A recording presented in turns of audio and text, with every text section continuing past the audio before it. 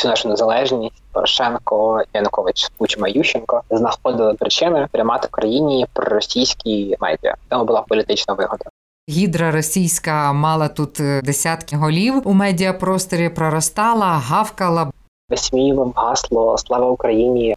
Розповідали українським глядачам, що тут Сорос все скупив, зокрема громадські організації, антикорупційні. Коли з Росією триває повномасштабна війна, але в нас працюють на Росію окремі спікери, я думаю, що це абсурд.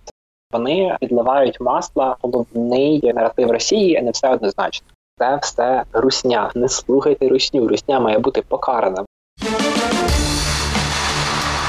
Медіуми. Подкаст про історії, в які нас втягує медіаіндустрія. Привіт усім! Ви слухаєте подкаст «Медіуми». Це подкаст про історії, в які нас втягують медіа. І ведемо подкаст ми разом з Вадимом Міським, а я звуся Наталя Соколенко. І Вадим зараз розкаже, яка у нас сьогодні тема. Привіт, Наталко, і привіт усім. Сьогодні ми поговоримо про таку, невмирущу гідру, про російських ведучих і про російських спікерів, які знаходять усе нові і нові шляхи отруювати українську аудиторію. От відрубали цій гідрі голову у вигляді каналів Медведчука. Свого часу рішенням РНБО. Частина людей критикувала це рішення, що там, може, це недостатньо демократично було зроблено, але тим не менше перекрили їм певний канал ефірний, поширення їхньої брехні, пропаганди і взагалі такої проросійської риторики, донесення цього всього до українських телеглядачів. Так залишився канал «Наш». Його теж прикрили згодом рішенням РНБО, і здавалося би вже все. Ми забули про те, що ці ведучі, ці спікери можуть потрапляти в ефір, але згодом то в ефірі телемарафону виникають окремі з них, то запускають свої нові ютубні проекти. І якраз про один із таких проектів написав Ярослав Зубченко, якого ми запросили до нас сьогодні у подкаст. Ярослав Зубченко, заступник шеф-редакторки видання «Детектор Медіа», написав статтю із назвою «Непокаране зло повертається. Ютуб-ковчег Макса Назарова». Ярославе, вітаю тебе. Вітаю, колеги. Отже, Ярославе, хочеться, перше поставити таке питання, напевно, філософське. Що має відбутися, щоб ми вже просто забули про цих пропагандистів, щоб вони десь були в архівах детектора медіа, колись там давно були такі темні часи, коли гідра російська мала тут десятки, може і сотні голів у медіапросторі, проростала, гавкала, блювала і так далі. На ваш погляд, широкомасштабне вторгнення не допомогло? Ми тому і говоримо, і будемо говорити з вами і про ваш матеріал, і про всю цю гідру багатоголову, яка продовжує чомусь тут мовити. От на ваш погляд, а що має статися? Чи це взагалі неможливо, нереально? Точка зору суспільних, історичних подій, я думаю, все, що могло, вже трапилося. Тому що коли з Росією триває повномасштабна війна, але в нас працюють, фактично на Росію окремі спікери на Ютубі, я думаю, що це абсурд. Більше якого абсурду вже просто бути не може. Тому, наразі, на мою думку, нас відділяє від їхнього зникнення політичне рішення СБУ і людей, які, подаємося правді в очі, впливають на СБУ, або стримують їх зараз, або я не знаю, в чому там справа, але ситуація абсурдна.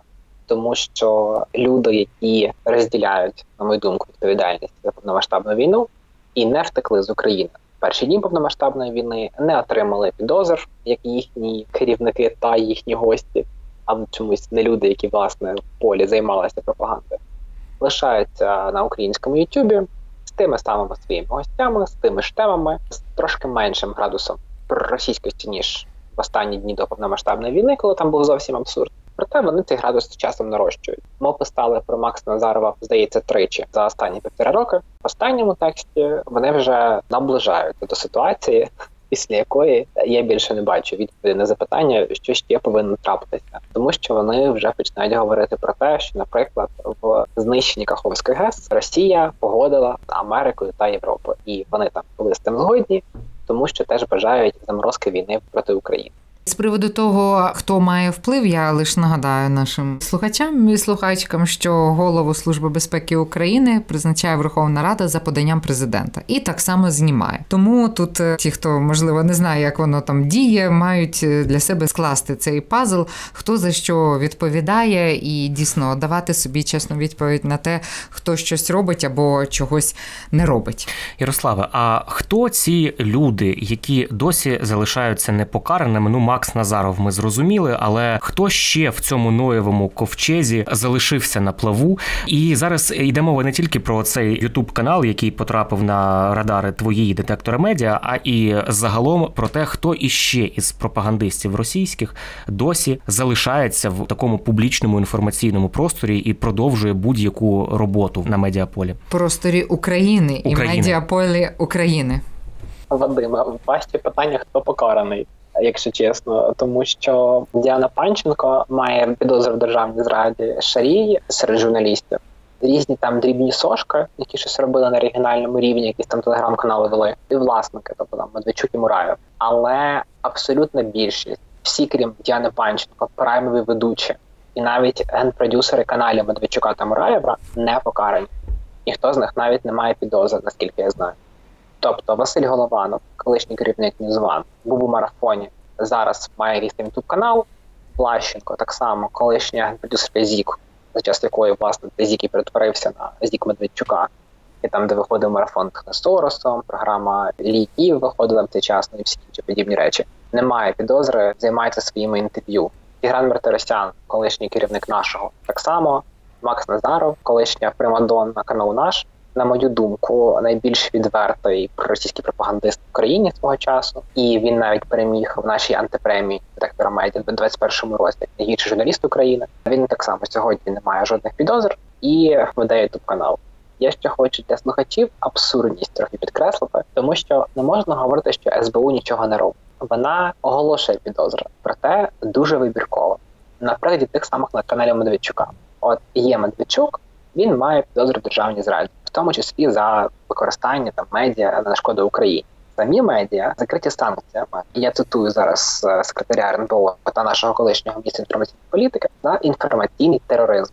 Гості цих медіа, багато з них, так само мають підозри в державній зраді за те, що вони говорили в ефірі. Але керівники цих каналів, генеральні продюсери та ведучі, які це все втілювали на практиці, підозр не мають. Тобто, умовно, в нас є люди, які замовляли музику, і люди, які підтанцьовували під неї, але виконавці цієї всієї історії, якимось чином їх увага Служби безпеки оминула. І я не розумію, чому і яка в цьому може бути логіка. Тут, звісно, одразу напрошується ця аналогія з Нюрнберзьким процесом, коли був засуджений журналіст, який видавав видання, називалося «Штурмовик» у нацистській Німеччині. Так, звали його Юліус Штрайхер. Ми вже не раз згадували в нашому подкасті «Медіуми», коли говоримо про відповідальність журналістів за те, що вони роблять, ну і конкретно за пропаганду. І, звісно, от є живий приклад того, що він працював журналістом, він видавав цю газету і відповів на Нюрнберзькому процесі саме за свою медійну діяльність. Ну, а що відомо про те, хто може спонсорувати ці YouTube-канали, ну, наприклад, «Дайте так» канал, про який ми вже згадували, і інші медіа. Все-таки давайте будемо дивитися тверезо на речі. YouTube-канал, який набирає, як от у випадку цього «Дайте так», останній випуск, те, що я бачу з Пальчевським, кількість переглядів 238 тисяч. Це немало. Обкладинка канала, вона теж у нього там якісь гроші вкладені.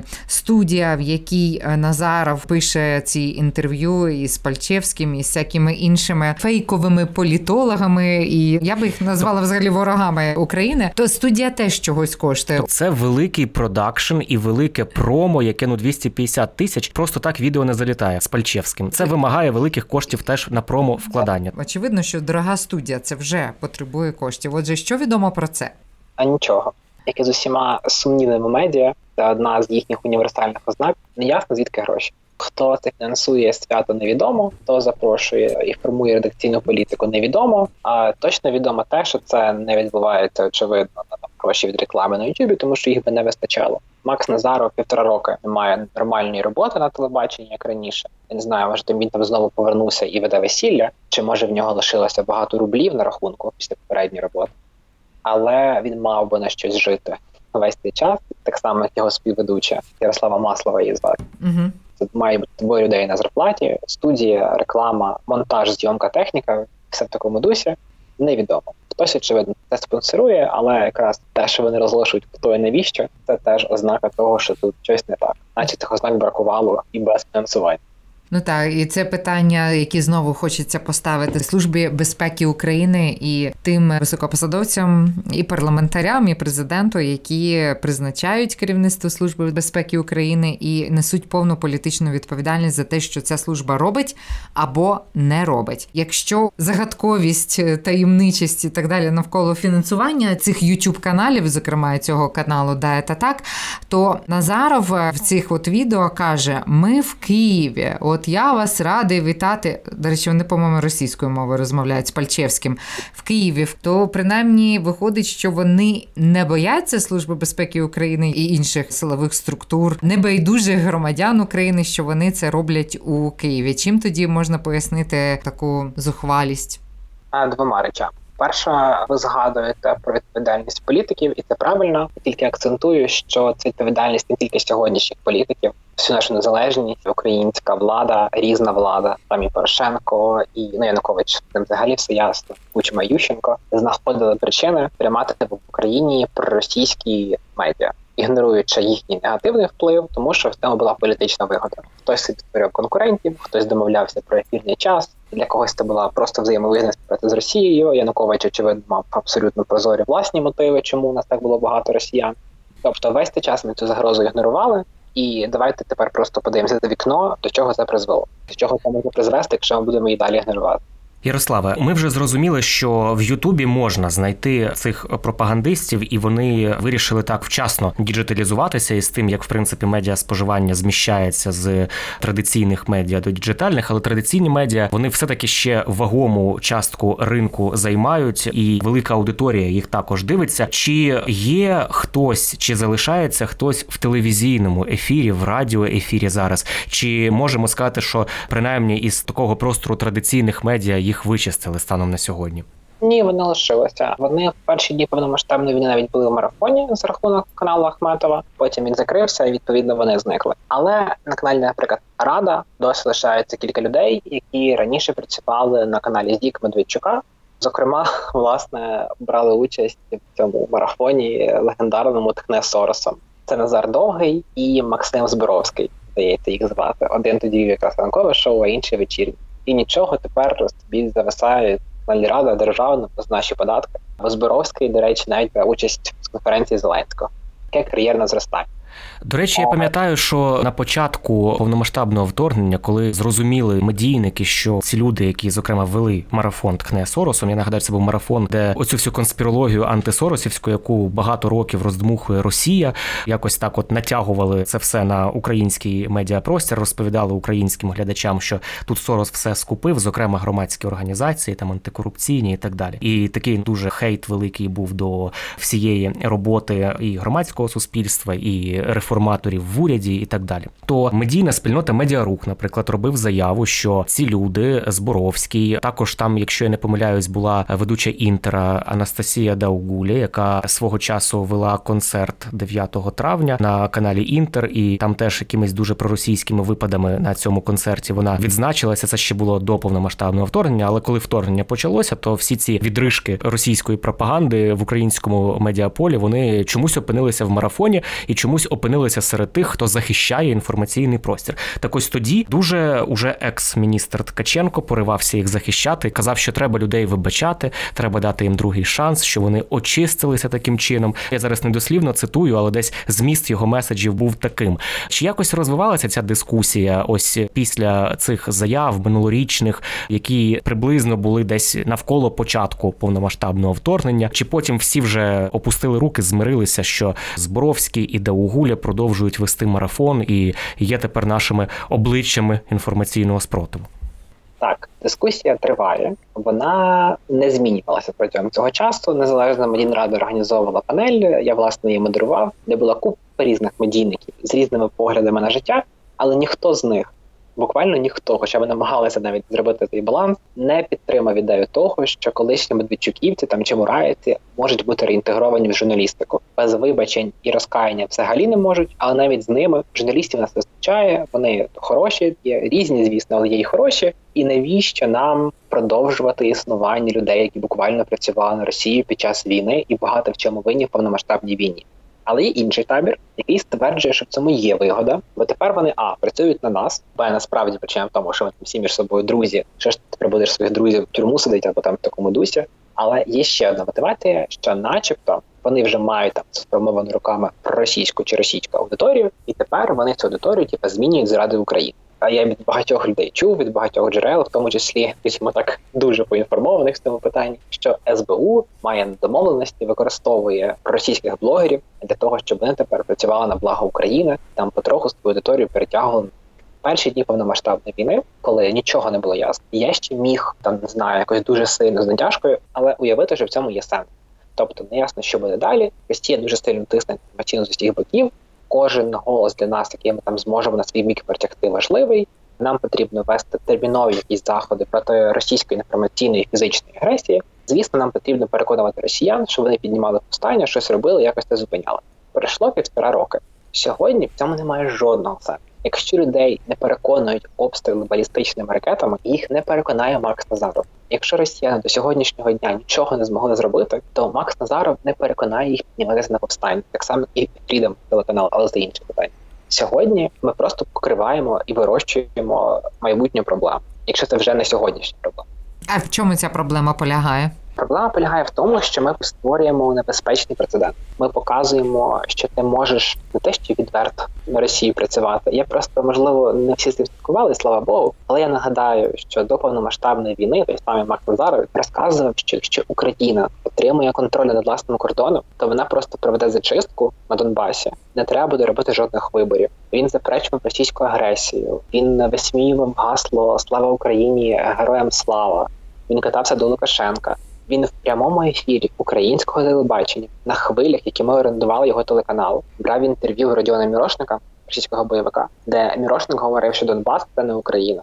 От такими речами займався Назаров до повномасштабної війни. І якщо ми сьогодні він не отримає за жодного покарання і продовжить працювати із такими напівросійськими, напівукраїнськими якимись наративами, люди будуть його слухати далі, зрозуміють, що окей, так можна. І ми тільки більше розмиємо і так розмиту медіаграмотність. У нас найпопулярніші джерело новин в Україні – це Телеграм, російська мережа. І крім Телеграма, от українці споживають там якогось Макса Назарова, трошки те, трошки все. Замість того, щоб зробити стильну заяву, що це все русня. Не слухайте русню, русня має бути покарана, вони брешуть. Ось це брехня, це легко доводити, що це брехня. Українська держава в широкому сенсі каже, дивіться, ми їх не будемо карати, ми їх будемо використовувати, слухайте їх трошки, якщо вам треба, якщо ви така аудиторія. Замість того, щоб показувати, що це неправда, ми показуємо, що правда може бути різною. І це створює загрозу того, що навіть коли ми переможемо Росію, ми знову не переможемо російську. І в нас лише дискусії про мову, про церкву, про батьківщину, матір. Чому зараз існує ця, скажімо так, дискусія з приводу серпа, молота і українського герба? Тому що це варто було робити не зараз, а багато років тому. Але багато років тому російські медіа цьому заважали. Ми дотягнули тепер до цього моменту. І вони це будуть робити знову. І роблять сьогодні. Знову сьогодні розказують, що мова не на часі, релігії відволікають увагу, ну і так далі. Тобто вони борються проти всього українського. Ярославе, наскільки впливовими є цей контент, який несеться з ротів цих проросійських ведучих? От чи це впливає на національну безпеку України зараз? Зрозуміло, дуже перспективи, які нехороші можуть бути. Ну, перше, це безкарність. Безкарність просто вона вбиває, це очевидно. Але от зараз ви ж досліджуєте, які вони наративи, що вони поширюють, в які історії вони втягують своїх глядачів і слухачів?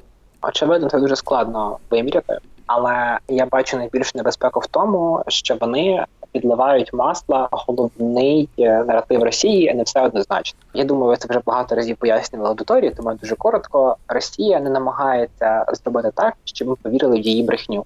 Росія намагається зробити так, щоб ми не вірили нікому. Щоб думали, що правда посередині і перестали її шукати. Я знаю журналістів New York Times, які писали, що в Україні сепаратистська війна, тому що Росія говорила одне, Україна говорила інше, одні українські джерела говорили одне, інші говорили інше, нічого непонятно, хай буде сепаратистська війна. І от сьогодні цей канал «Дата так» займається тим самим. Вони кажуть, що Каховську ГЕС там взірвали за домовленістю, що потенційна аварія на Запорізькій електростанції може бути провиною обох сторін. Що там росіяни кажуть, що вони вбили в Києві американських і українських топових військових, таке може трапитися. Вони просувають цю фігню, бо там, де зник Залужний, де зник Буданов. Тобто це не тільки Скабєєва, це і оці колишні ведучі медведчуківських і мураєвських каналів теж підтримували цю історію про зникнення Залужного і Буданова? Дивіться, вони це робили дуже тонко, як вони працювали колись, коли ще не працювали так відверто. Вони кажуть на кшталт, де зник Залужний. Україна насправді там публікувала фотографії Залужного, тобто він ніде не зник. Але з іншого боку, я чула, десь там читала неясно де, що фотографії старі. Не знаю, все може бути. Правда, посередині, нікому не вірте, нічого не ясно, все може бути. Офіційним джерелам не довіряєте, сумніваєтеся, да? Так, я прошу пробачення за адаптований російський фразеологізм, але Путін дуже добре ловить рибу в мутній воді. Вони мутять воду, а потім легко обманювати людей за рахунок цього. І такі канали зараз мутять воду. Що вони будуть робити в майбутньому? Помагатимуть Путіну ловити рибу. Ми сподіваємося, що наша з вами розмова дозволить ще раз цю тему підняти в публічному просторі і звернути увагу, зокрема, і тих, хто відповідає за реакцію держави на роботу таких антидержавних елементів. Дякую, Ярослава, за те, що ви сьогодні були з нами. Це дуже цікаво і, сподіваюся, всім нам є ще раз привід задуматися над тим, що і де ми споживаємо, і нагадати собі, що якщо ви слухаєте подкаст «Медіуми», то локшина на ваших вухах, вона автоматично з вас знімається, тому що тут вам розповідають, що точно слухати і дивитись не треба, щоб не бути отруєним. Як не втягуватися в отруйні історії, які поширюють отруйні медійники, і медіа. Ярославе, дуже вам дякую. Це був подкаст «Медіуми». Наталка Соколенко, Вадим Міський просять вас поширювати цей запис і чекати на нові випуски. «Медіуми» – подкаст детектора медіа про історії, в які нас втягує медіаіндустрія з Наталкою Соколенко та Вадимом Міським.